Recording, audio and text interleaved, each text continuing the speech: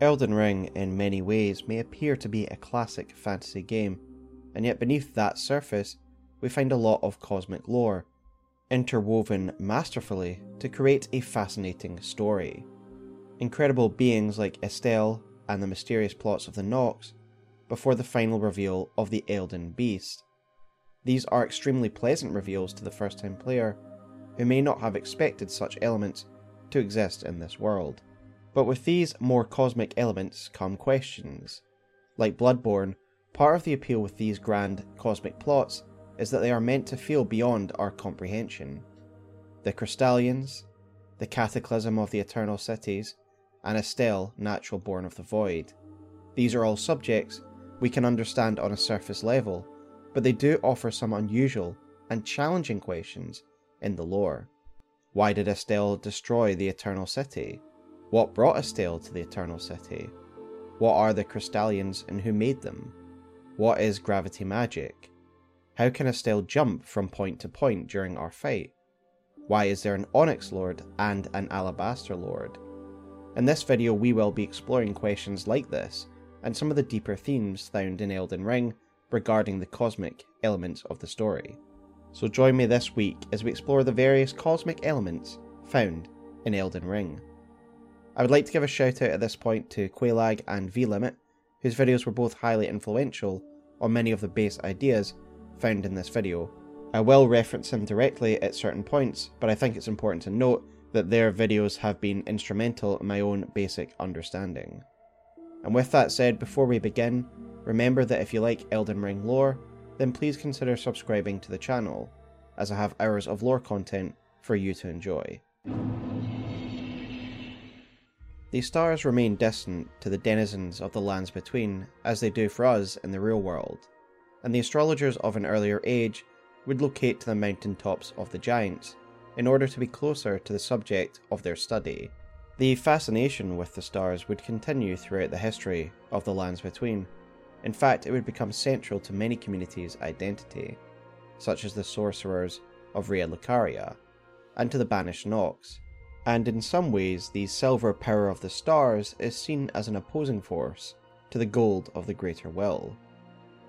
We learn that the stars are born in a lightless void, via the description found in Astel's remembrance. We assume that this is the same abyss witnessed by Azur, as the description of Azur's comet reads, "When Azur glimpsed into the primeval current, he saw darkness. He was left both bewitched and fearful of the abyss." So it is fair to say that the stars are far removed from the mundane plane of existence, being born and existing in a dark abyss. This of course makes us think of the stars in our real world, which exist in the dark void of space. No doubt what this abyss is alluding to.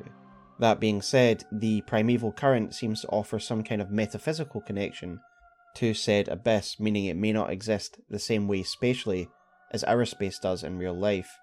And if you'd like a full look at the primeval current and how it may connect the lands between to the realm of the stars, then please take a look at my primeval current lore video.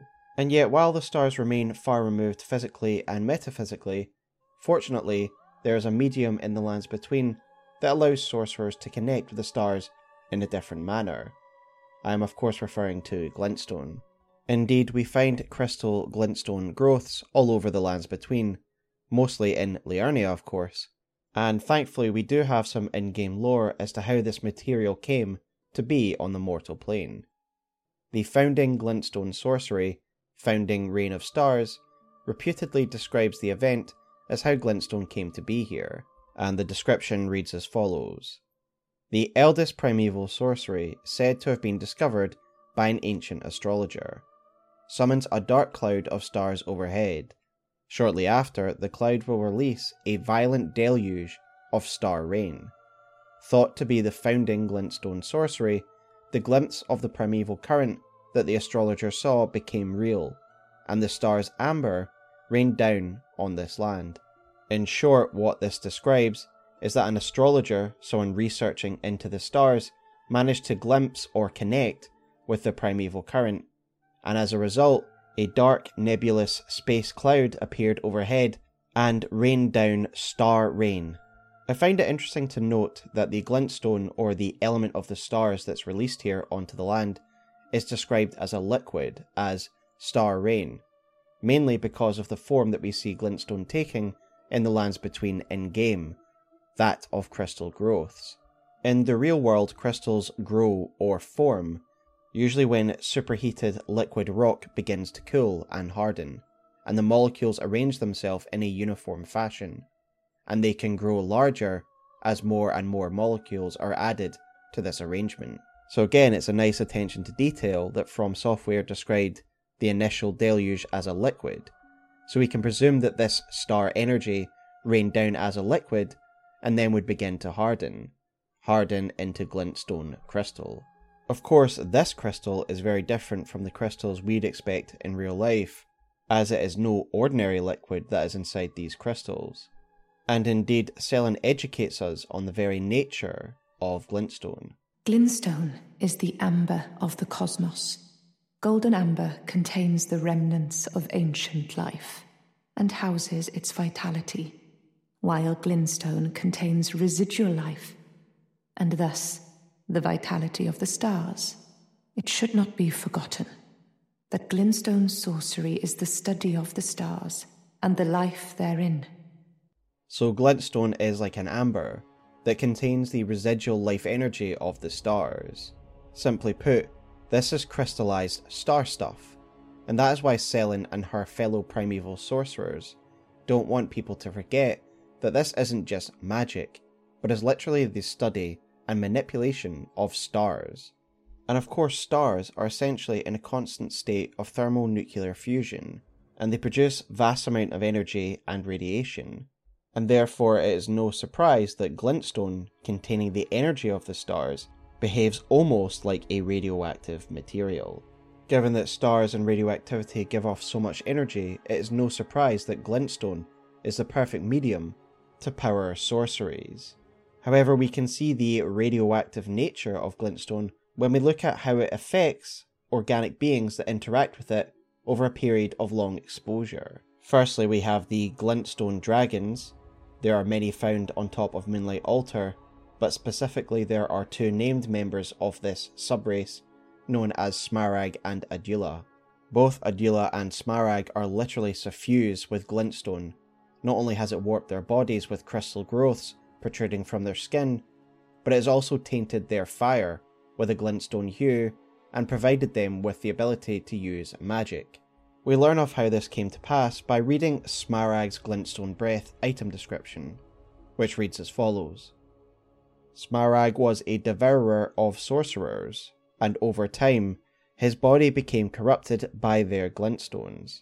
So this almost seems like it was by accident, because he was feasting on sorcerers, which obviously makes sense if he is in Liurnia, and he also swallowed the glintstones they had on them, for example in their crowns that they wear, or in their staffs, and no doubt the other glintstones that they carried on their person, and this corrupted him over time with the glintstone.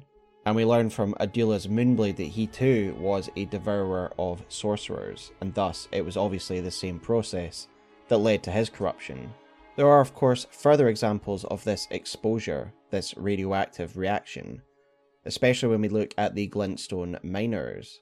Evidently being a miner of glintstone would be a prolonged exposure to this material, and the effects are plain for all to see. So much glintstone has taken over their body that even their eye sockets have been replaced by the material.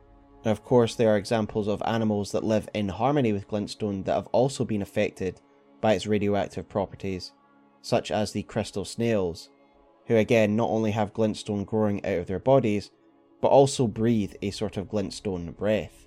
Of course, one of the main interesting observations of the effects of glintstone is when we look at the primeval sorcerers, Azure and Lusat, two of the founding primeval sorcerers. As many will know, the outfits that Azure and Lusat wear aren't really outfits. They are actually growths that have taken over large parts of their bodies, including different organs. And I will read Lusat's crown now. This crown replaced Lusat's brain and skull altogether, and now removed from his body, it is all but dead. And now his manchettes corroded by blue glintstones. Lusat had reached a near inorganic state. Indeed, almost inorganic, more like stone or crystal. Even when one swings their sword at one of the legendary sorcerers, your weapon deflects off it, with both the noise and effect suggesting that underneath the skin that they have left, they are more or less completely glintstone. And this is backed up by the shaky, creaky way their hand opens when handing you a primeval sorcery.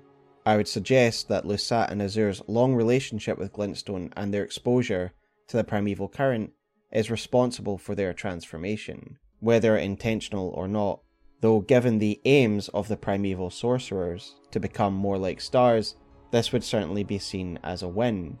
Given that glintstone contains the vitality of the stars, and glintstone has taken over the brain of Lusat and Azur, and they are still able to operate, shows that they must operate on a new plane that is beyond our comprehension. Though I suspect Azur and Lusat really are essentially dead, how could they be alive when their original organs, their original brains, have been completely taken over? But yet there is some kind of being here. It does hand us a primeval sorcery, and it does move.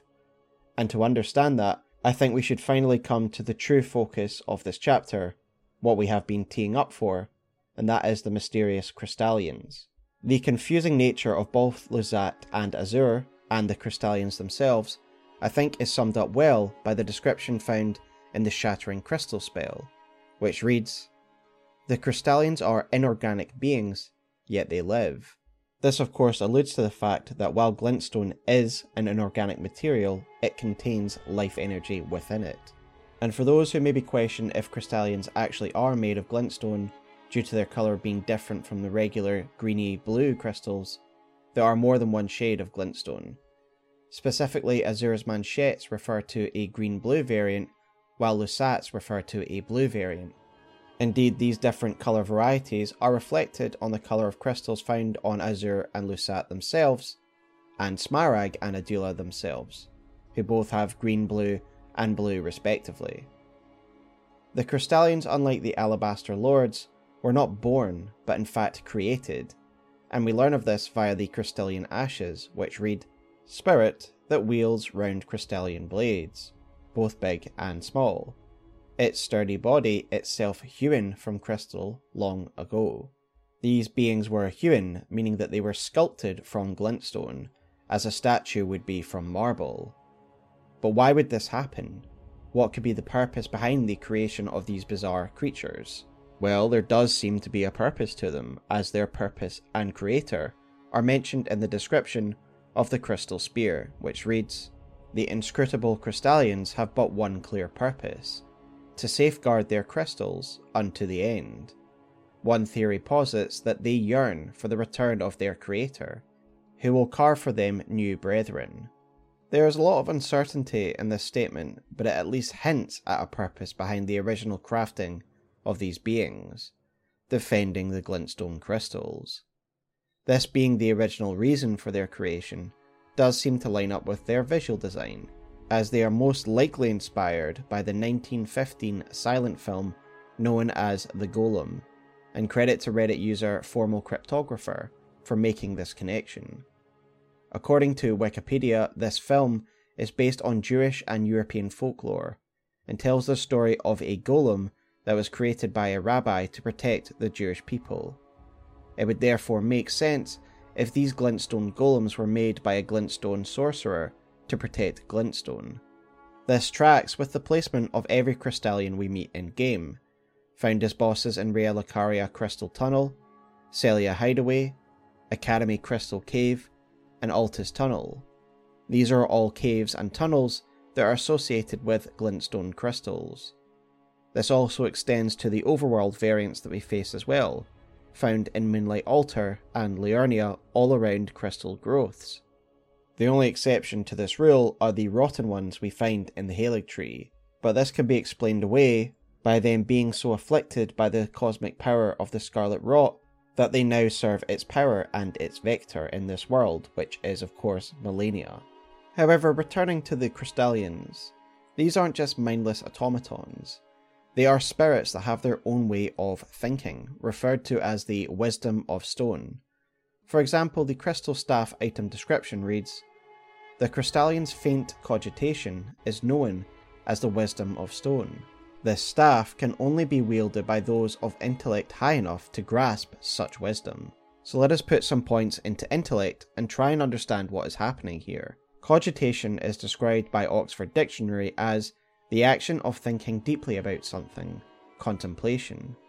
So in essence, it is just their thinking process, and I think this word is used to convey that these beings still make decisions, but just without the use of an organic brain, or an organ that does something similar. So this process for these beings seems to be the result of this wisdom of stone, a concept that is apparently hard to grasp for the human mind. However, we can make some educated guesses by re-examining what the Crystalians actually are. They are crystal, yes, but what is inside of these crystals, inside of the glintstone? The residual life energy of the stars. My speculation is that while these golems were human, and given automation and a purpose by their creator, no doubt by magic, I believe it is the life inherent within these beings, within their crystals, that drives their decision making, like a collective memory or a hive mind of the stars that exists within the residual star energies. It is through glintstone that primeval sorcerers like Lusat and Azur are able to connect with the primeval current, a current which connects the stars. And indeed the Crystalians themselves are apparently close to the primeval current, for the description of the shattering crystal spell reads, "The Crystalians are inorganic beings, yet they live. They cleave close to the ideals of the primeval current, and as such, they are revered guests of the sorcerers." So the Crystalians are closely linked to the primeval current, the metaphysical conduit that connects one to the stars, again suggesting that this is what guides their cogitation, a sort of gestalt consciousness that obviously operates in a way that we can understand, that is a gift to the celestial.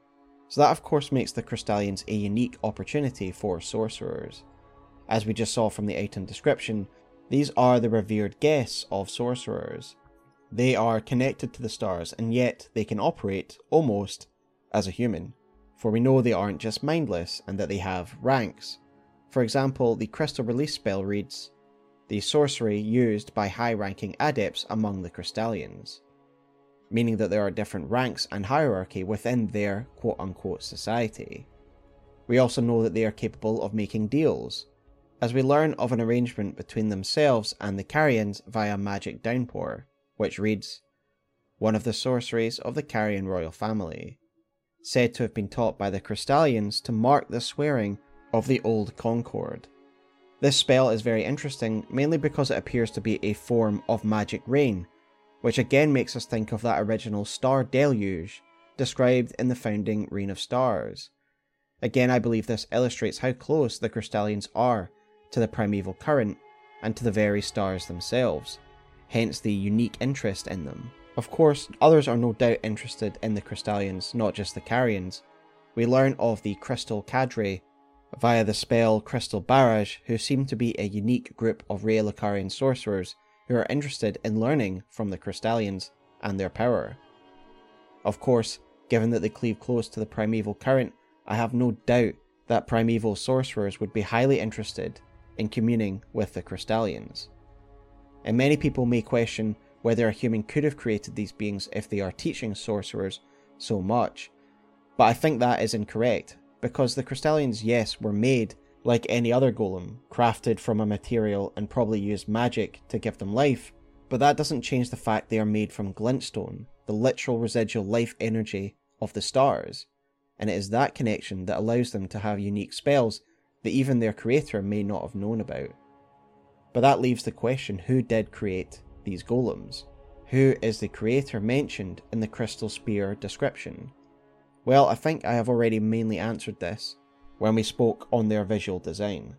Given their purpose and the visual callback to the film The Golem, it seems to suggest that it would have been a sorcerer with a vested interest in keeping glintstone safe that created them. Perhaps an esteemed sorcerer like Lusat or Azur, or perhaps it is the astrologer described in the founding Reign of Stars. We know that Lusat and Azur are responsible for the other primeval sorceries, but we do not have the name of the astrologer that discovered the founding Reign of Stars. Perhaps, upon finding the glintstone from his connection to the primeval current, following the deluge of star rain, this astrologer was desperate to keep the new glintstone safe, and thus fashioned the glintstone golems, known as the Crystalians. That is my speculation, but at this point in time, the most likely candidate to me is the astrologer mentioned in the Founding Reign of Stars, or one of the other primeval sorcerers of the capability and power to build such beings. So we have spoken on the unique qualities of glintstone and its power, and how this energy can be used to create sorceries. Yet what many probably don't realise is that gravity magic is actually a derivative form of glintstone magic, and we learn of this via the description of the meteorite of Astel, which reads, "One of the glintstone sorceries that manipulates gravitational forces, a manifestation of the power with which Astel levelled the Eternal City." So in the next chapter, we will be examining gravity magic, as well as the beings that are strongly associated with it, the Onyx and Alabaster Lords. Gravity, in layman's terms, is essentially a force of attraction between bodies of mass. When there is mutual attraction between certain bodies, such as planets, stars, etc., then it determines the motion of these bodies in a system of balance, such as our solar system. So when we learn that gravity magic is just a glintstone sorcery, or a star sorcery, that manipulates gravitational forces, then this makes sense. Stars are celestial bodies that have gravitational pulls, and so it makes sense that beings like Astel, a malformed star, can manipulate gravity to redirect meteorites as it sees fit, especially when we consider that this is all magics, and so any inconsistency to the science of our real world can of course be chalked up to this. With that being said, there are a lot of fascinating allusions that can be used to enrich our understanding of some of the symbolism found within the game, as well as help us understand the mysterious beings who are most closely tied to gravity magic, the Onyx and Alabaster Lords. We learn that the Alabaster and Onyx Lords are an ancient race that came to this world via a meteorite, as their swords read, "A race of ancients with skin of stone, who are said to have risen to life when a meteor struck long ago." This is a fascinating origin story for these really alien people. What is specifically of interest here is that it states they are risen to life when the meteorite struck, not that they came with the meteorite. This then brings us to their skin of stone. For me, it makes sense that these beings are born of the meteorites themselves, born of the material found within these meteors, and that they rose to life from the very meteor themselves. Meteors come in three main classifications: iron, stone, and stony iron, and I think it would be fair to say that most laymen would believe that meteorites to be made of stone, hence the choice to describe them as stony-skinned, as it would lead us to conclude that these beings are made from the meteorites themselves. Indeed, if we examine their skin up close, it looks like they have mineral veins running through the stone skin, much like a stony iron meteorite might have. Again, I would remind you that gravity magic is the magic of glintstone, which in turn is the residual life energy of the stars. If I was to speculate on the precise nature of these beings, I would estimate them to be beings formed of the meteorite, given life by residual star vitality. To me, they are just another celestial being, and good evidence how intimately connected these beings are to space is the way in which they can appear, as in most situations when we encounter them, they appear to be physically absent before coming through a nebulous porthole, as if they can spatially displace themselves. Indeed, if they de-aggro from the player, they will actually return to where they came from, showing that this is an ability that they can use at will. It is similar to the abilities of Astel, who is also able to teleport around the arena when we fight them. But we will further discuss the significance of this ability and how it can relate to gravity magic later on. Returning to the Onyx and Alabaster Lords themselves, the fact they are called Lords is interesting, and I ran this by Mirko, the translator for Sabako no Meiku, who has done translations on my channel before, to see if this lines up with the Japanese, and indeed they confirmed that they would be referred to as kings in their estimation. Either way, these titles suggest that they hold some kind of authority in the lands between, and this of course makes sense due to the sheer power that they possess. Indeed, This seems to be directly stated as the reason for their authority in the description of the meteorite spell, which reads, "The sorcery originates from the Onyx lords, who had skin of stone, and were called lords in reverential fear of their destructive power." We witness some of the authority they enjoy over the so-called Starcallers. These are the miners of meteorites that we can see in the rags who have pickaxes, evidently digging for some of those gravity stones, which is the item that refers to these beings as Starcallers in the first place. We see a group of these Starcallers worshipping an Alabaster lord in the Weeping Peninsula, no doubt in awe of his celestial nature and his power. Though it is worth pointing out that these Starcallers clearly have some weird attraction to gravity, as they are also seen worshipping other beings of gravitational power, such as the malformed star found in the underground rivers, and the falling star beast found in Leyndell. Of course, the very fact that Radahn went to Sellia to study under an Alabaster lord suggests that at least this one enjoyed some position of authority here. But let us now talk of the variants themselves, the Alabaster and Onyx differences. Not only are different variants referred to as Onyx or Alabaster lords, but they also have different swords that help separate them. What is the relevance of these? Well, this brings us to the conflation that Elden Ring makes between magnetism and gravity, a subject that has been really well explored by Quelaag in a number of videos that I will link below, more specifically their video on magnetism and metals. The general starting point for this discussion comes from one of the most famous wielders of gravity magic, General Radahn himself. As noted by Quelaag and others, the symbol found upon Radahn's swords is curiously not the symbol for gravity, but the one for magnetism, or more specifically a magnetic field. Now, not only is this found on Radahn's sword, but is in general the sigil that appears when using gravity magic, firmly tying it to this field of magic, conflating the two principles, if you will. Indeed, the idea of magnetic poles does seem to be reflected in the two designs of the lords that we get in-game, though later you will see I think there's a more specific reasoning why they are Onyx and Alabaster that is more closely aligned with gravity. But for now, let's run with the magnetic pole idea. As noted by the Inhuman One in his excellent Alabaster and Onyx Lord lore videos, the materials that make up the swords used by the lords are different as well. The Onyx Lord sword is made from a golden-hued meteoric ore, and the Alabaster Lord sword is made from a blue-tinged meteoric ore. What is interesting is that both of these swords provide contrasting effects. I'm of course referring to the Ash of War that's attached to each sword. The Onyx sword repulses and the Alabaster sword pulls, almost as if these variants are meant to represent the two magnetic poles and the two main effects of a magnetic field, repulsion and attraction. We could go even further and speculate that in this fictional world, because their swords are made out of a different magnetized material, that it has a different magnetic focus. This is sorcery after all. And indeed, gravity is the force of attraction, so why then is there this focus on pushing and pulling, if not to conflate it with magnetism?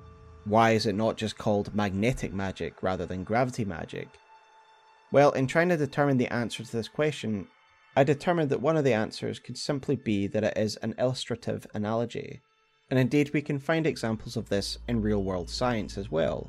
In a Reddit post around this very subject, Reddit user GoliathVV said that gravity and electromagnetism are good buddies, while linking a Wikipedia article to gravito-electromagnetism.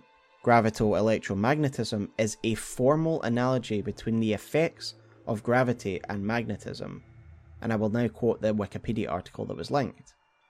Gravitomagnetism is a widely used term referring specifically to the kinetic effects of gravity in analogy to the magnetic effects of moving electrical charge. In a way, that is what I think has been done here in Elden Ring, magnetic principles being used analogously to illustrate the effects of gravity magic in this world, and so thanks again to GoliathVV for highlighting this scientific principle. So in short, I think any references to magnetism in Elden Ring are used analogously for illustrative reasons to describe the effects of the gravity magic to make it more straightforward to understand in terms of push and pull. Yet that being said, I do think we do gravity a disservice if we just leave it at that. Yes, there are some illustrative similarities in the magic that makes it analogous to magnetism, yet I don't think magnetism can explain everything. For example, how the signature spell Meteorite works, or how the Lords and Astel are able to jump from point to point and use portals to travel. I believe rather than seeing Meteorite as an extension of Rocksling, as a result of pushing or pulling a meteorite, we should pay more attention to where the meteorites come from.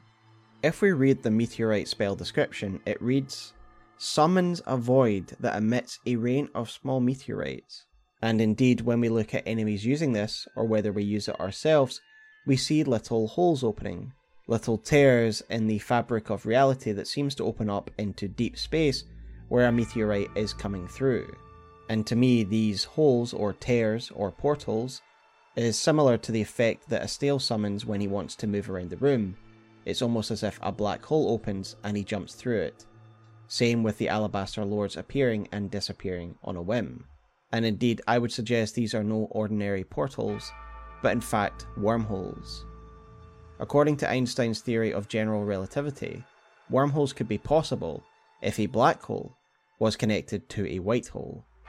Black holes are regions of super dense mass, where the gravity is so strong that everything is pulled towards its singularity, and is warped around it, and this includes light and time. White holes are the theoretical opposite, regions of outward flowing space-time, where everything is pushed out from the centre, and instead of nothing being able to escape the grasp, nothing is able to actually enter the region of a white hole. If you'd like to learn more about the regions of white holes, then PBS have actually done a really great video on YouTube, which I will link below. But the general idea is that at one end in space you would have a black hole where something is pulled in, and at the other end you would have a white hole, the exit point in another area of space as shown by this diagram, and in between you would have the wormhole. This is of course the idea explored in the film Event Horizon, where the titular ship is capable of faster than light speed by using a black hole generator to travel from one point in space to another instantaneously. Of course it doesn't really work out, but we won't go into that. It would be easy to get drawn down into a rabbit hole here about the actual science of wormholes, black holes and white holes, but consider that these are gravitational phenomena, and then we have beings strong in gravity magic who are able to instantaneously travel from one point in space to another. Then it also fits thematically in another way that you might have realised by now. There is a black hole and a white hole. These are two gravitational phenomena, and we have two gravitational lords in game, an Onyx lord for the black hole, and an Alabaster lord for the white hole. It would also realign the push and pull effects of the gravity magic back with the principles of gravity, as a black hole is a gravitational phenomena that pulls in, and the white hole is a theoretical, albeit gravitational phenomena that pushes out. This is of course my speculation, but I do think it ties up things neatly, both thematically and in regards to gravity. We will return to the idea of black holes when we look at Astel's story with the Eternal City in the next chapter. Regardless, these ideas and the power of the Alabaster and Onyx Lords should really emphasise why Radahn sought them out. There really is no greater power in the lands between when it comes to mass and movement. And indeed, now that I have looked more into the Alabaster and Onyx Lords and truly understand how powerful they are, it makes sense why Radahn is such a force to be reckoned with, alongside his brawn of course. Though teaching Radahn may have had more far-reaching consequences than his Alabaster Lord tutor expected. While Radahn's remembrance suggests that he learned gravitational magic initially for the sake of his loyal steed, the description for the collapsing star spell shows that by the end he had another use for the gravitational magic, as the description reads as follows: "A gravitational technique mastered by the young Radahn. I thank you for your tutelage, for now I can challenge the stars." Of course we know via the description of Rocksling that Radahn is speaking here to an Alabaster Lord who was his tutor at Celia. And then of course we learn via Selin and a sword monument that Radahn would learn his epithet from a conflict of the same name, the Stars Scourge conflict, in which he used his mastery over gravity magic to halt the constellations and movement of stars themselves. And then it is interesting to note that in the Carrion Royal Jail at Carrion Manor, there is an Onyx Lord. Radahn's actions ultimately stands in the way of his sister's plans, Ranni, no matter what his motivations were for doing so, whether it was for the Golden Order's sake, or whether it was for Celia's. Either way, Radahn must be taken out for Ranni's plans to succeed, and given that we, the Tarnished, do this could well have set back Ranni's plans for thousands of years. So it is interesting that we find one of these Onyx Lords in a Carian jail. Perhaps this is some sort of retribution against their kind. The ability to stop fate itself, the movement of the stars, open up voids to space and drop meteorites on your enemy, no wonder these beings were referred to as lords. But of course there's another being who has an impressive display of gravitational magic, on a scale that's probably far beyond that of an Alabaster or Onyx Lord. I of course refer to the beings known as Astel, and it is to them that we turn to next. Of course we could not have spoken on the mysteries of space within Elden Ring without talking about Astel and the Nox. We have detailed in a number of videos now how the Nox look to the stars to seize power and bring about an age of stars and their Lord of Night. They tried by various scientific and astrological means, creating the Dragonkin soldiers, the Fingerslayer blade, and of course the puppets and Celestial Dew, the latter two being alchemical formulas built from the fate latent within the stars themselves. So when we learn of Astel's attack upon the third unnamed city of the Nox, it shouldn't come as a surprise, but before we go any further, let's contextualise this event by reading the two main items associated with it, starting with the remembrance of the Naturalborn, which reads, "A malformed star born in a lightless void far away, once destroyed an eternal city and took away their sky, a falling star of ill omen." And then the meteorite of Astel, which reads, "A manifestation of the power with which Astel levelled the eternal city." Given the meddling nature of the Nox and their various attempts to overthrow the Greater Will, the instinct of course is to believe that Astel was brought upon the Nox by themselves. But how is the question, of course. vLimit provides an interesting narrative in his Astel lore video, which I will link below. In this video he details the Astel project theory. vLimit suggests that the Nox took a falling star beast as a template and malformed them in the image of the giant skeletons found in the Eternal Cities in an attempt to craft another weapon against the Greater Will, a celestial being to stand in opposition to the Greater Will's own falling star beast, the Elden Beast. There is a lot that is very compelling about this theory. It would of course explain the human-esque features found on Astel's body, i.e. his skull, as well as its size similarity to the giant skeletons found in the Eternal Cities.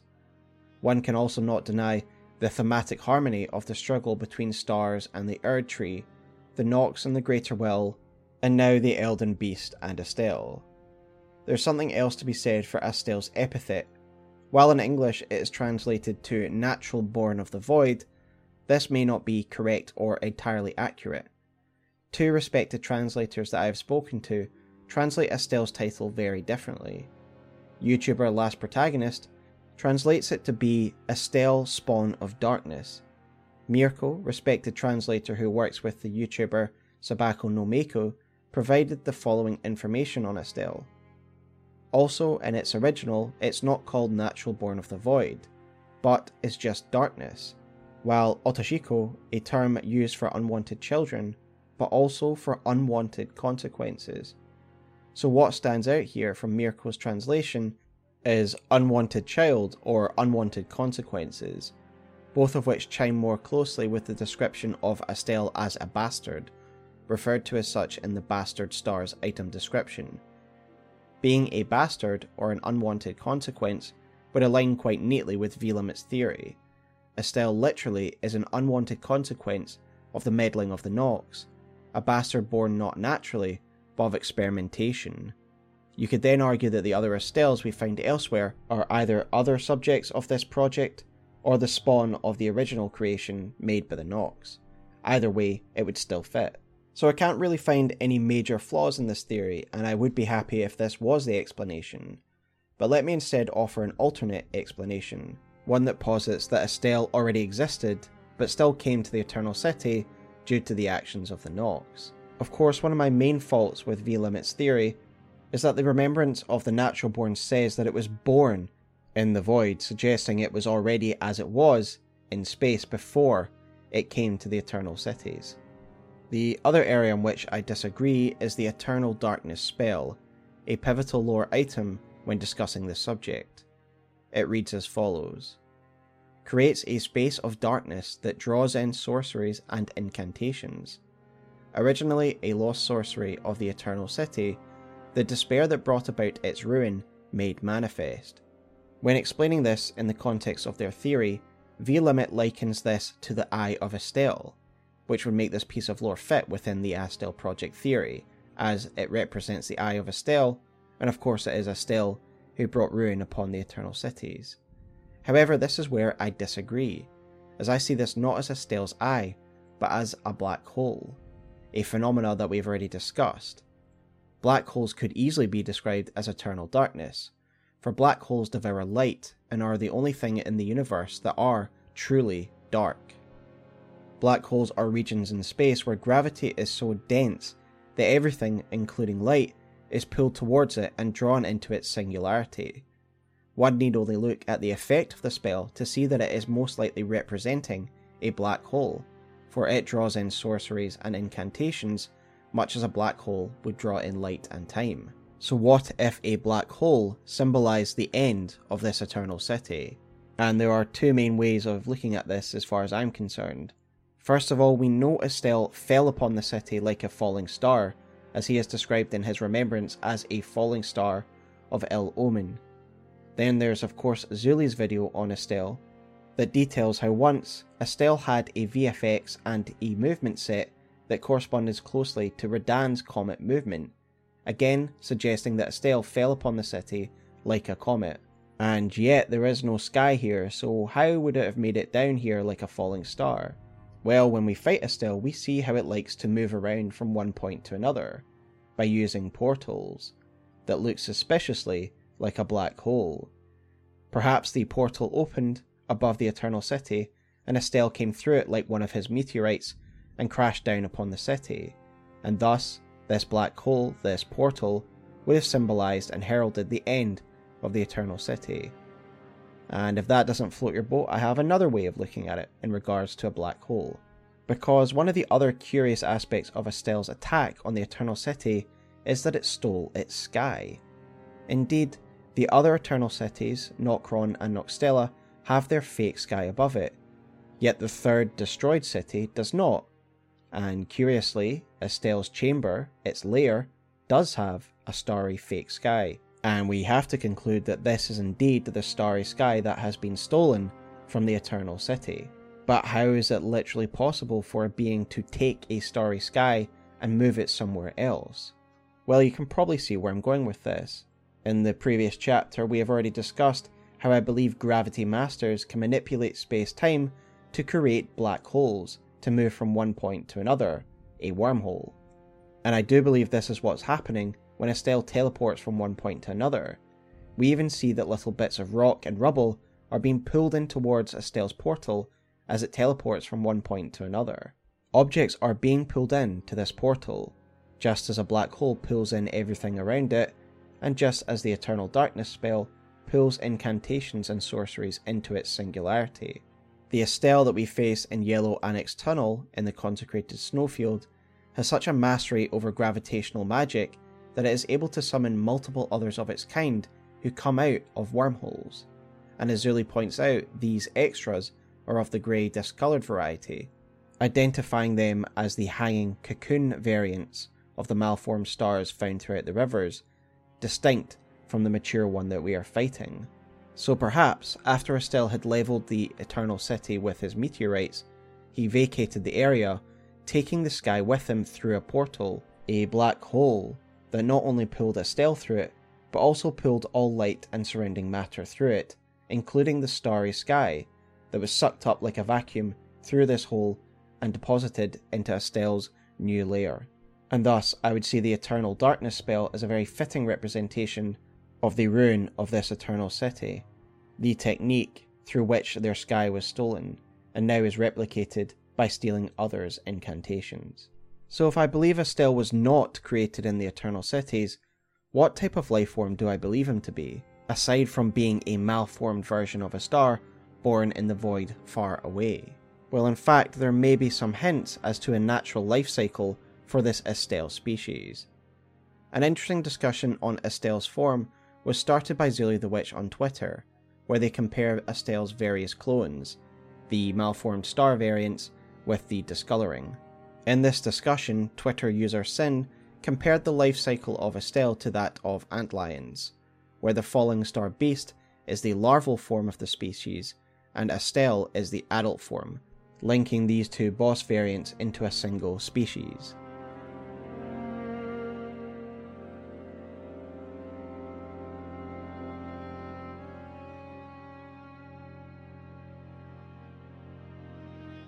And if you look at this life cycle of an antlion image, it is super compelling, as the antlions seem to be a species that share a lot of similar features to both the falling star beasts and the mature Astel.